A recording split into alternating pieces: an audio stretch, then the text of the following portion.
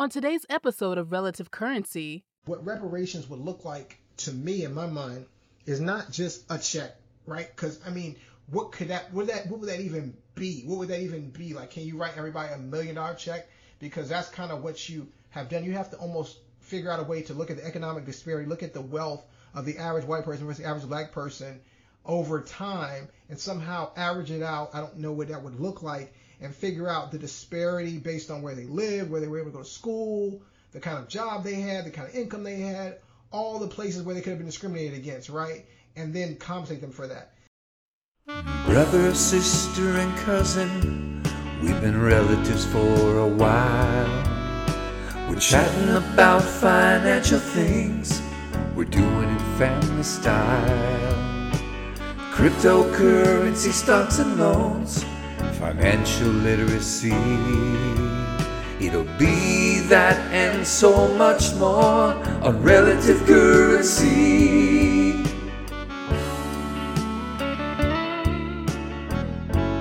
listening to Relative Currency, fine-tuning financial literacy for the middle class. Ladies and gentlemen, welcome back to another episode of Relative Currency. I'm Frank here with Treffin and Alicia, and again with special guest, our first cousin EJ. We're so excited to be here. Again, we just have so much information to share. Again, tonight is a very, very, I would say, interesting and controversial topic we're going to get into. And it's one of those words that when you say it, it makes people react viscerally, right? When you hear the word reparation, everybody gets tight.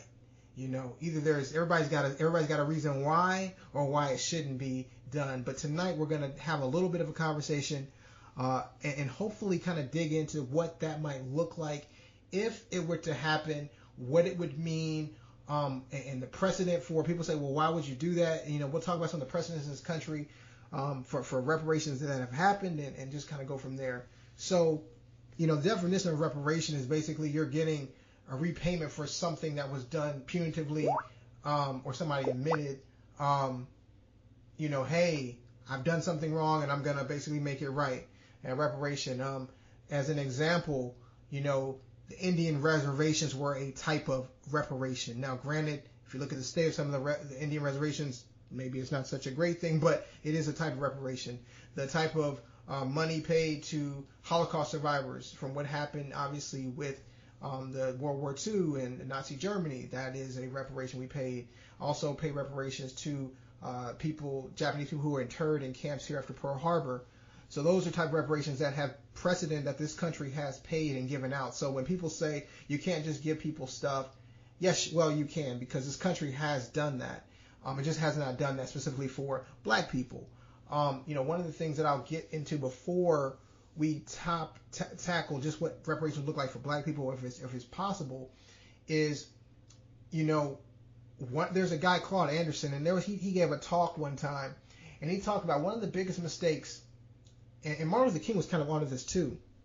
One of the big mistakes that black people made was trying to say we want equality instead of saying we want to be a protected class. Now, see, the interesting thing was the Native Americans said, let us be a protected class. Give us our own land. Let's have our own laws. Let's do our own thing. Now, granted, they were decimated by the Europeans and diseases like that, so there's not that many of them. But if black people had said, hey, we don't really care about integration, just give us our own thing, our own land, we'll make it work however it works, that he was explaining that's what we should have gone for as a people, because we would have been stronger. He was, you know, as people saw during integration, a lot of the strength of black businesses, a lot of strength of black communities were lost because of, you know, integrating with the white people, right? And so one of the interesting thing is, when you look at think about sports now, it's so interesting. You know, the NBA is having a little bit of an impasse. Kyrie Irving, it was actually broached the topic of, hey, we should start our own league to the NBA players. Now, do I think they'll be able to do that? No. But what's interesting is there were Negro leagues before Major League Baseball happened. You have players like, you know, think about Josh Gibson and things like that. Like, there's some baseball players that never even crossed paths because they were not allowed to play in the major leagues. They played in the Negro leagues. Now, they've been posthumously and sometimes elected into the Baseball Hall of Fame, but it's a crime that they were not allowed to play. But they were great players. There's even an homage to that if you remember the movie, what's the movie with Gina Davis and Tom Hanks? It's a baseball movie. Somebody help me out. A League of Their Own.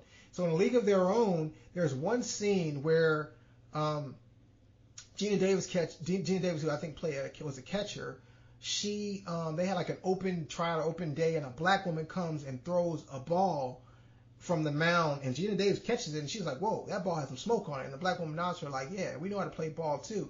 So there's always been, obviously, this undercurrent of black people being able to have this power that has been suppressed.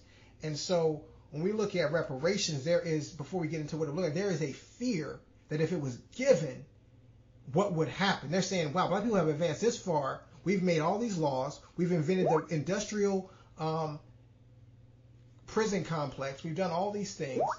And yet they continue to rise. And it doesn't make sense. Like, how is this even possible? So, that's part of the reason why, it will be a battle. But I will say this, what reparations would look like to me in my mind is not just a check, right? Because, I mean, what would that even be? What would that even be? Like, can you write everybody $1 million check? Because that's kind of what you have done. You have to almost figure out a way to look at the economic disparity, look at the wealth of the average white person versus the average black person over time, and somehow average it out. I don't know what that would look like, and figure out the disparity based on where they live, where they were able to go to school, the kind of job they had, the kind of income they had, all the places where they could have been discriminated against, right? And then compensate them for that.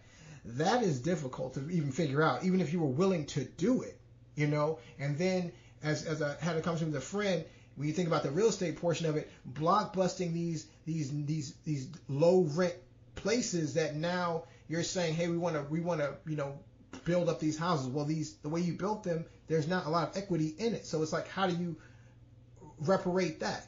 You got to, basically demolish that, build it back up, and then you got to show people how to take care of it because they've been living in subsidized houses where they don't have to take care of the stuff.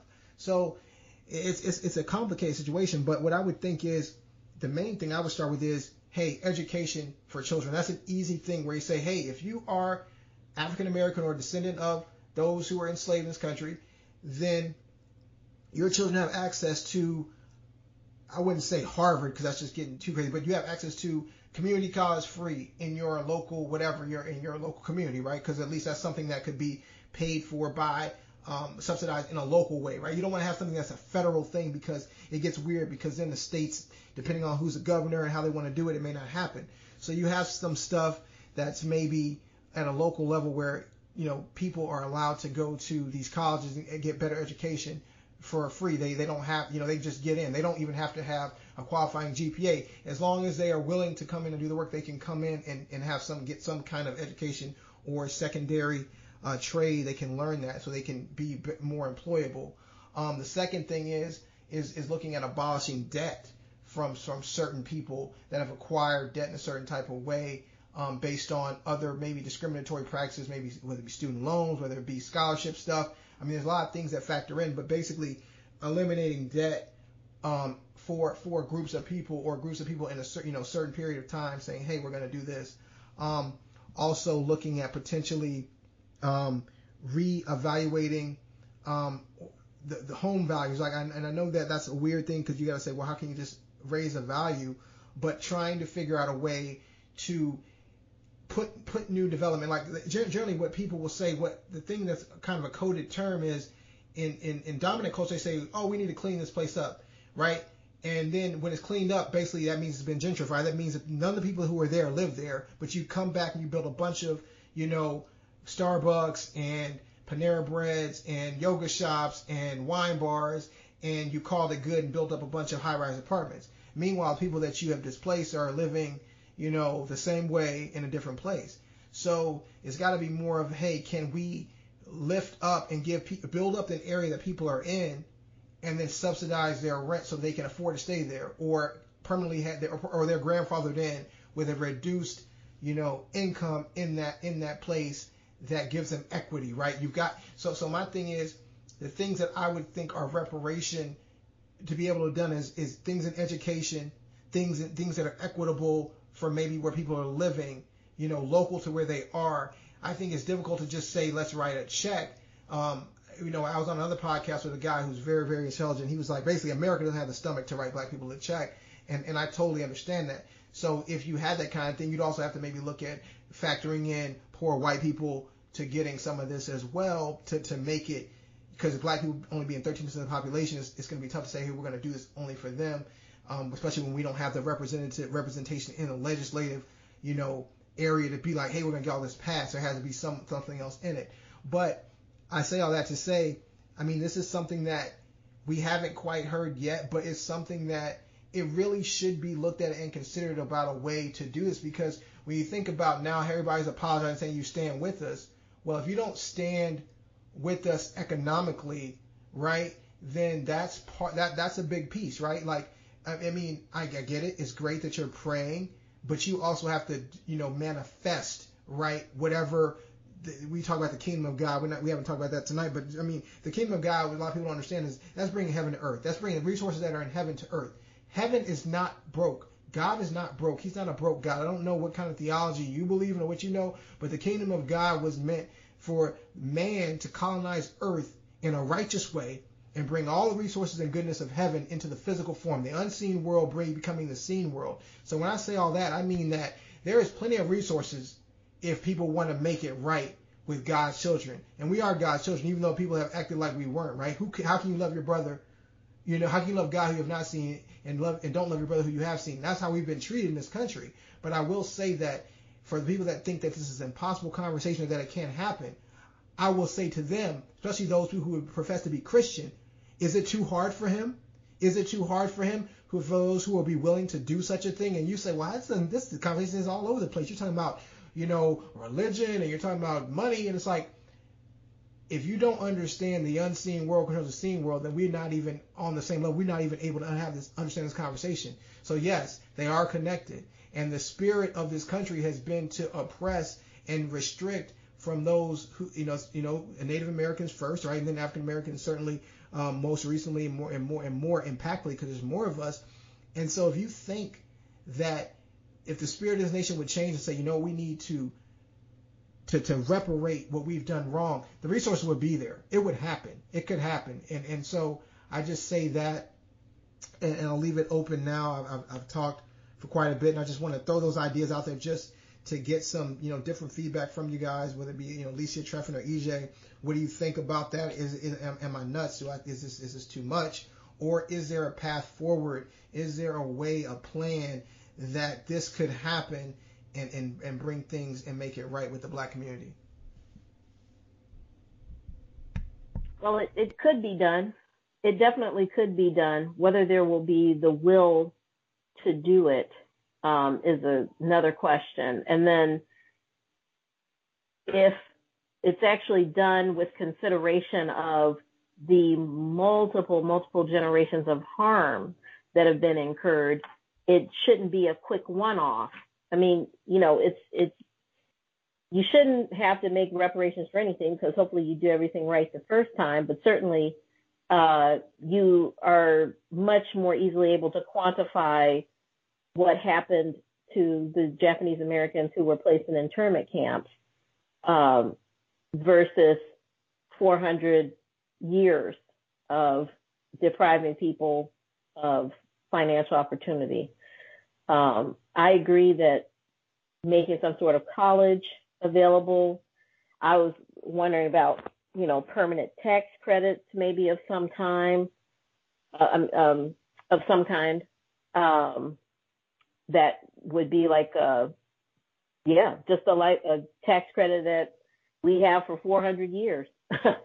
Or I agree, investing in black neighborhoods, getting grocery stores and businesses in there, fixing the potholes, fixing the sidewalks, you know, beautifying the neighborhood without it just being a preparation to kick the original residents out.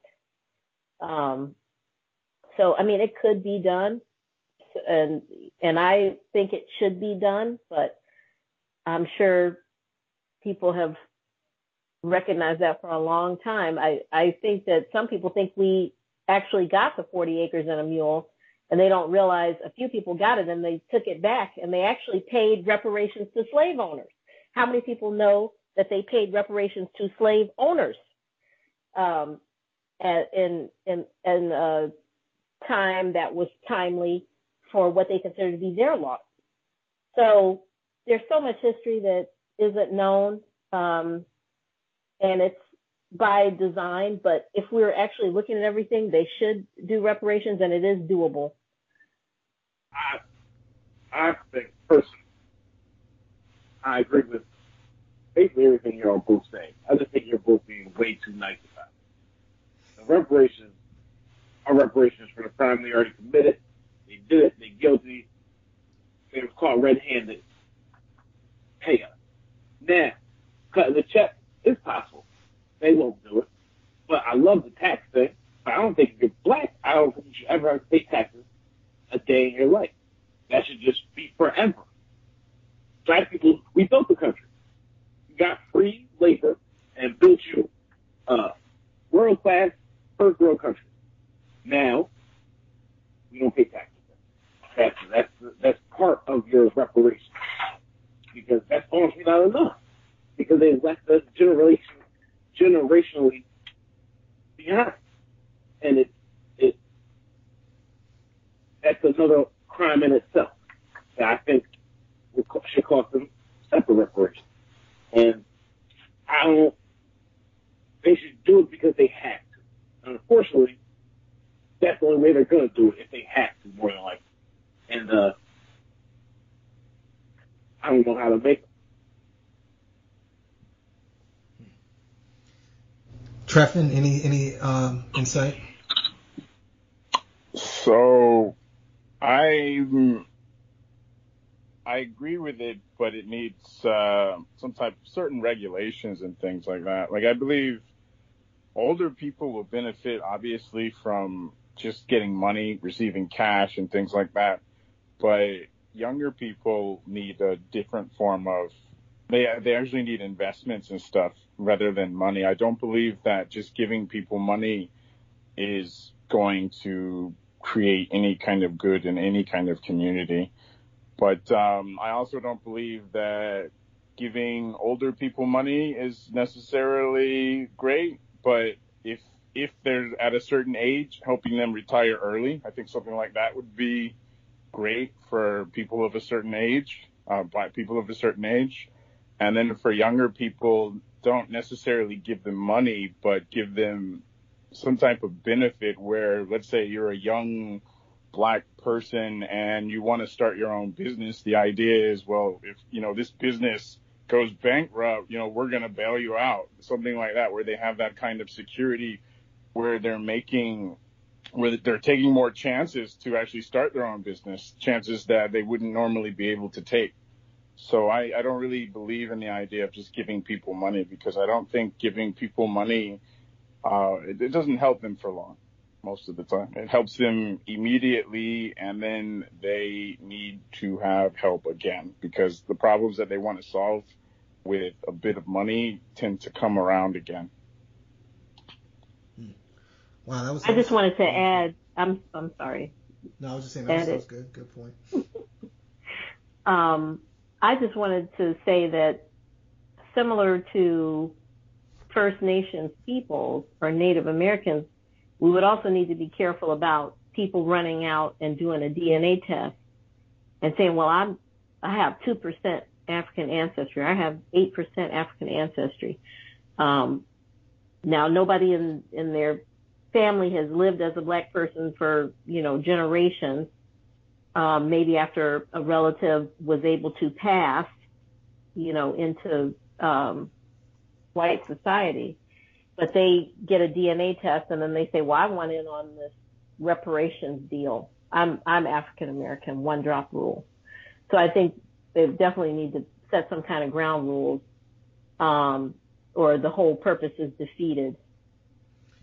Well, I mean, I think you have your census. I think there's other identifying things that you could say, hey, you can't, you don't want to be Rachel, was it Rachel Dolezal? I just identify as black, but I'm really a white person. So I think that could be handled But I mean, everybody made some really, really good points. I just think that it's something where can any type of skeleton part type of bill make it into into being passed where something is done, right? I mean, EJ, I love your bluntness, man. I appreciate that. And so it would be amazing if they just saw it that clearly, but we know they don't. How could, we were just talking about how it could be framed, but I think that something needs to be done. We all agree that something needs to be done, and that's important, right? Like, if people could agree that something needs to be done, then maybe something would happen.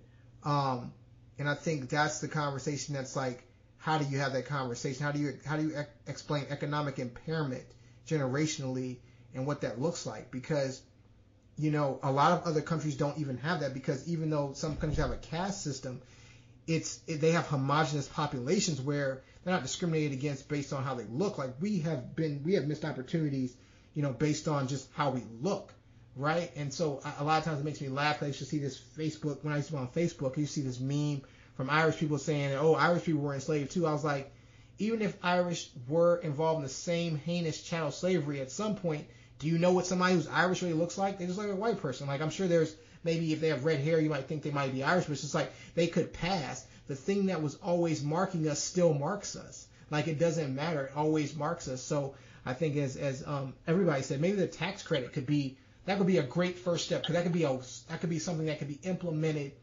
and it wouldn't be that difficult to adjudicate who's black, right? And that's something that could be done. And then maybe, like I said, the education or something. But I mean, you gotta have the conversation, right? You gotta start it. So, we're in this path now, and I'm like, man, we gotta go for, all that's possible, all that's there. And I would say that if we trust in who God is, it's like, let's not sell ourselves short of what can be done. So I'm gonna go back. I'm gonna defer to EJ now and be like, hey, yeah, let's just write the whole check. Just write it, right? And so I'm just so happy that we had this conversation tonight, just for our own minds, right? Just so that we can be educated when we talk to other people, because other people are going to hear that and say, reparations, that doesn't need that, that's a handout. No, it's not even what you think it is. It's basically repairing damage you've done, and nobody has really been damaged more than African Americans certainly in this country. But just when you look at it from a worldwide standpoint, I mean, other than you look at something like the Israelites being enslaved for 400 years in Egypt, I mean, but here's I'm gonna give you one last thing. This just came to me. Glory to God. Thank you, Jesus in heaven. When the Israelites left Egypt, what did they get? They got reparations. They got all the gold and silver and all the fine linen. The Egyptians just gave it to them. Even God believes in reparations. So you can take that, whatever side you think you're on, go back and read Genesis. Yeah. Amen. Did he do it? Won't he do it? Yes, they did. Yes, he did. They got reparations when they walked up out the promised land. Now, why they didn't get there, whole nother story, whole nother show, whole nother podcast. But in itself, they got reparated after 400 years. And it was biblical. And it was God who did it. It wasn't even just like Moses did it. He was like, when you walk out of Egypt, they're going to give you everything that they have. And they're going to do it willingly. So my prayer tonight is, Lord, let us get it willingly. We don't need to fight. We know, let them realize and let them give it to us. In the name of Jesus. Amen. So, man, like I said, I just want to thank you guys. I love you guys. So much is going on in the world. So we just want to thank everybody for listening to this podcast, giving us a platform, giving us a chance to share our hearts, share our just feelings about different things. And like I said, hopefully we're all getting better. We're all learning.